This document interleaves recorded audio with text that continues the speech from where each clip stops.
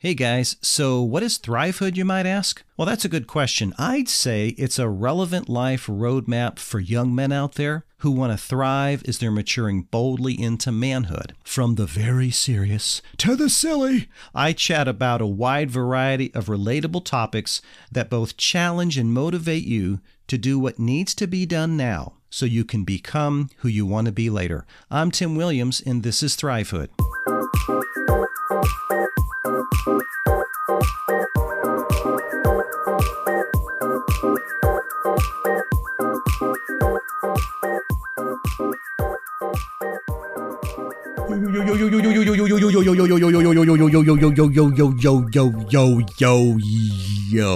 What is up, guys? Uncle Tim here, Thrivehood Podcast.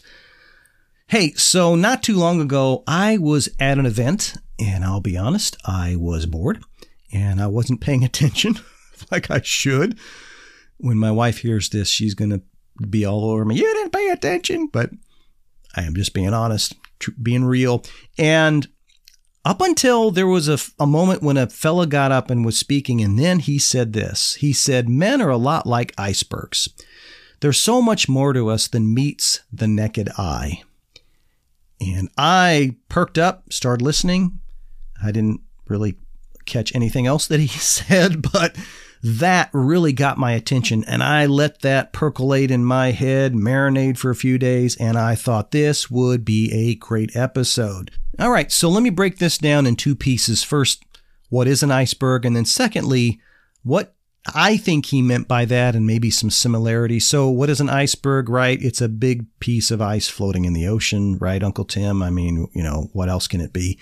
True, I'm embarrassed to say that up until about 10 years ago, I didn't realize that there's more to it than that. I used to think that it just floated on the water, right? That the bottom of the iceberg was what was floating on the surface of the water. But here's what's interesting. Because the density of both the ice and the seawater are so close in value, the minerals and the elements and what makes up both the iceberg and then the seawater, they're so very close in value that the iceberg floats what they call very low in the water.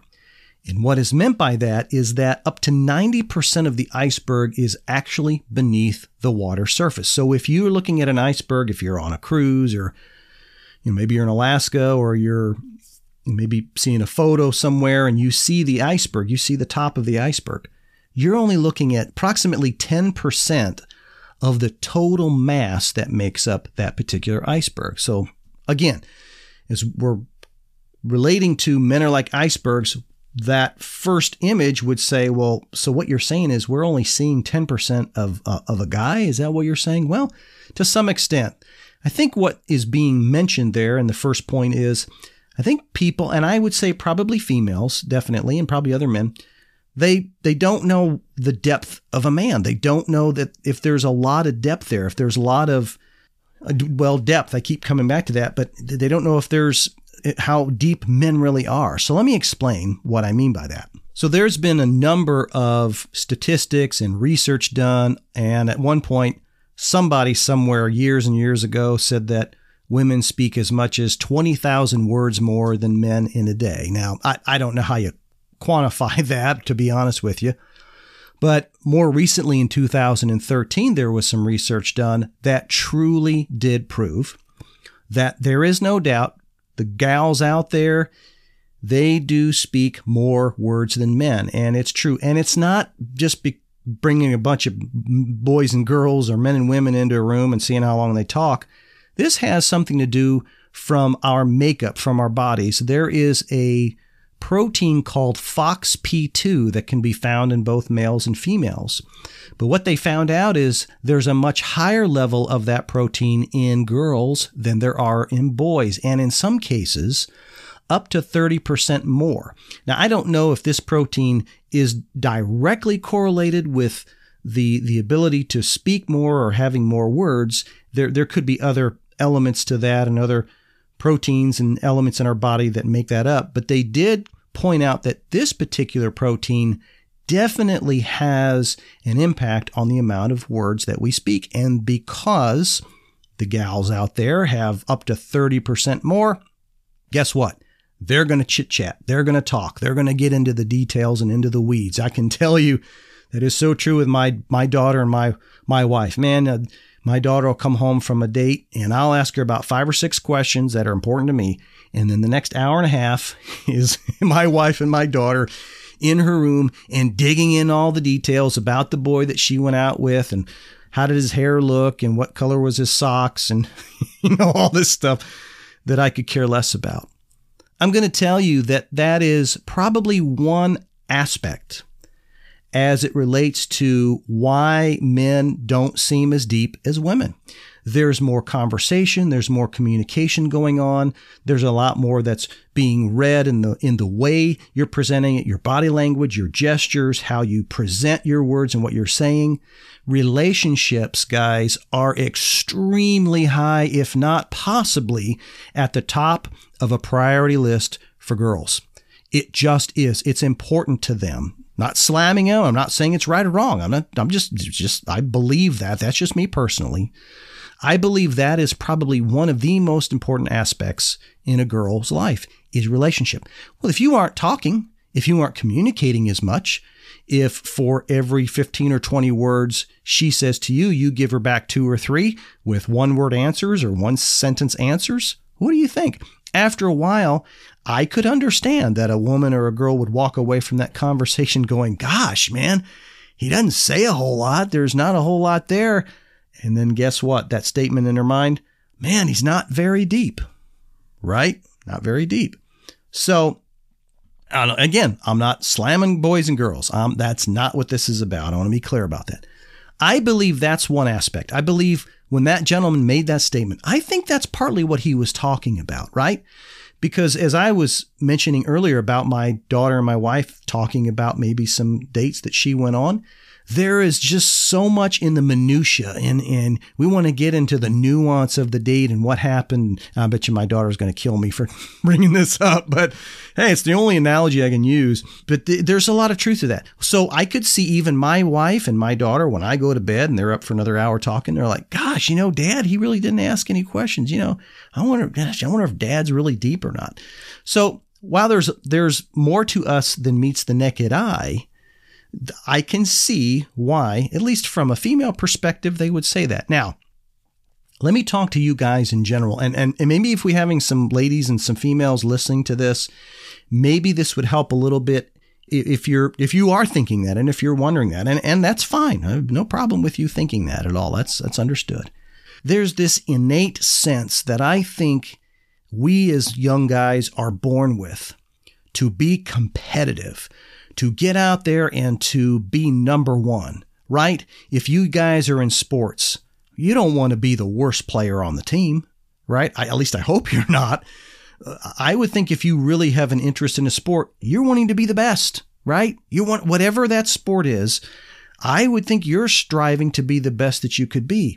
If you're a gamer, right? You don't want to be playing a video game and ending up being last or being one of the first ones taken out of the game, being shot, right? And then I can see this in conversation and relationships with teenage boys having conversation. Man, they're just digging at each other and they're slamming each other and they're making these comments and they're trying to position themselves to say, hey man, I'm cool. I'm a better guy than you. Oh yeah, well I'll show you. There's a lot of this back and forth communication that really has a lot to do with us and who we are and what we're about. And what we're trying to avoid is our inabilities. Number one, we're trying to avoid showing any of our weaknesses. We're trying to avoid trying to say that, if we set a goal and we put it out there, now we've got to live up to that expectation, right? Even as young men, as you're out there. I can run faster than you. Oh yeah. Well, that sounds like a dare. Okay. Right. How about when you were real young? I dare you to stick your tongue on that frozen solid pole. No, my tongue will get stuck. No, it won't. I double dare you. Right. There's all this kind of stuff. There is so much competition that I think is inside of us. And what happens if we truly let who we really are, if we let our weaknesses, if we let our fears and our concerns and the things that scare us rise to the top? Well, then our masculinity is at stake. Right now, all of a sudden, I'm not who I thought I was. I'm not that strong, confident, virile young man that's supposed to go out there and take the world by storm. So I believe, and this is just me, I believe that there is just a part of us that is always pulling back, simply because we don't know what the world is going to say if we make a mistake, if we falter, if we fall short. And I would say, when you start looking at that, we have all these goals in our life. We're pursuing all the time. Right now you're pursuing, trying to just get past, great high school, right, and trying to get into college, and then you're pursuing the girl, right? You want to pursue, or maybe you're learning to drive. You're pursuing your freedom of being able to figure out how to drive, and then after that, it's then maybe you have the girl, and then after that, it's trying to pursue a career or a job, or maybe college, or being an entrepreneur. And then after that, it's, now I'm going to be pursuing of course, a car. You want to get a better car when you get a little older. And now you're thinking about marriage. Well, now I want to pursue her and make her my wife. And then I want to get a house, and then I want to get kids. And then I want to be able to have my kids, it goes on and on and on and on and on. As I said earlier, that I believe one of the top priorities for a woman is relationships. I have to think that one of the top priorities for men is things. I know that sounds corny, and you're like, things? But I would have to say it is just continuing to excel and grow and to see what level of success that we can achieve. I would say that when any of that aspect of a young man is jeopardized, then we are going to pull back. And so there's always this possibility in the back of our minds. What if I fail? What if I miss the mark? And if there's a chink in our armor anywhere, then that apparently in our minds shows weakness. When we talk about men are like icebergs, that there is far more to us than meets the eye, I believe that 110%. For you ladies, maybe there's some girls, maybe there's some moms listening to this. Can I tell you that there truly is a lot of depth? It's just not on the surface. It's just not lying there that can easily be, the data can't easily be pulled off of a thumb drive real quick and downloaded so that you can see it. It's probably a little deeper. I would say too, there's this term that's thrown around phrase that's thrown around, toxic masculinity. And I know where that's come from. I may do an episode on that. But I think the truth is that there is a balance for men. I have no problem with men showing their strength and their authority and their power and their ability to withstand life and challenges and all those things. I have no problem with that. I think that is the way we were made. But unfortunately, we have a society that in a lot of cases says, well, you can't cry, you can't show weakness, you can't show vulnerability. You have got to show that you can handle life all by yourself. And that is not true. There's no truth to that. That is absolutely untrue.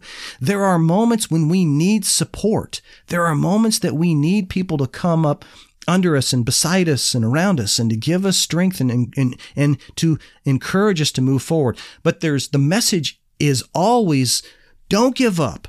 Don't stop. Keep pushing. Look deep down in yourself and you pull out of there. Well, we never say, hey, find a support system. Find some people to come around you. Have a conversation with a close buddy if you're just struggling. If you need to go cry, then go cry. But get back up and, adjust yourself and everything that's helping you try to achieve this objective. Get everything straight and go at it again. So I would say that the fact of the matter is men are a lot like icebergs. There may not be much depth that is seen, But that doesn't mean that there isn't depth there. It's just that us guys, we have to learn and to know, you know what, in this particular instance, in this situation, I need some help. And that is probably the single biggest challenge us guys face as we're growing into manhood. And until next time, guys, yeah, you better believe it, stay strong out there. This podcast is intended for informational and entertainment purposes only. Views and opinions expressed by guests are not necessarily those of the host. Please seek the advice of a trusted adult or qualified professional on matters specific to your needs.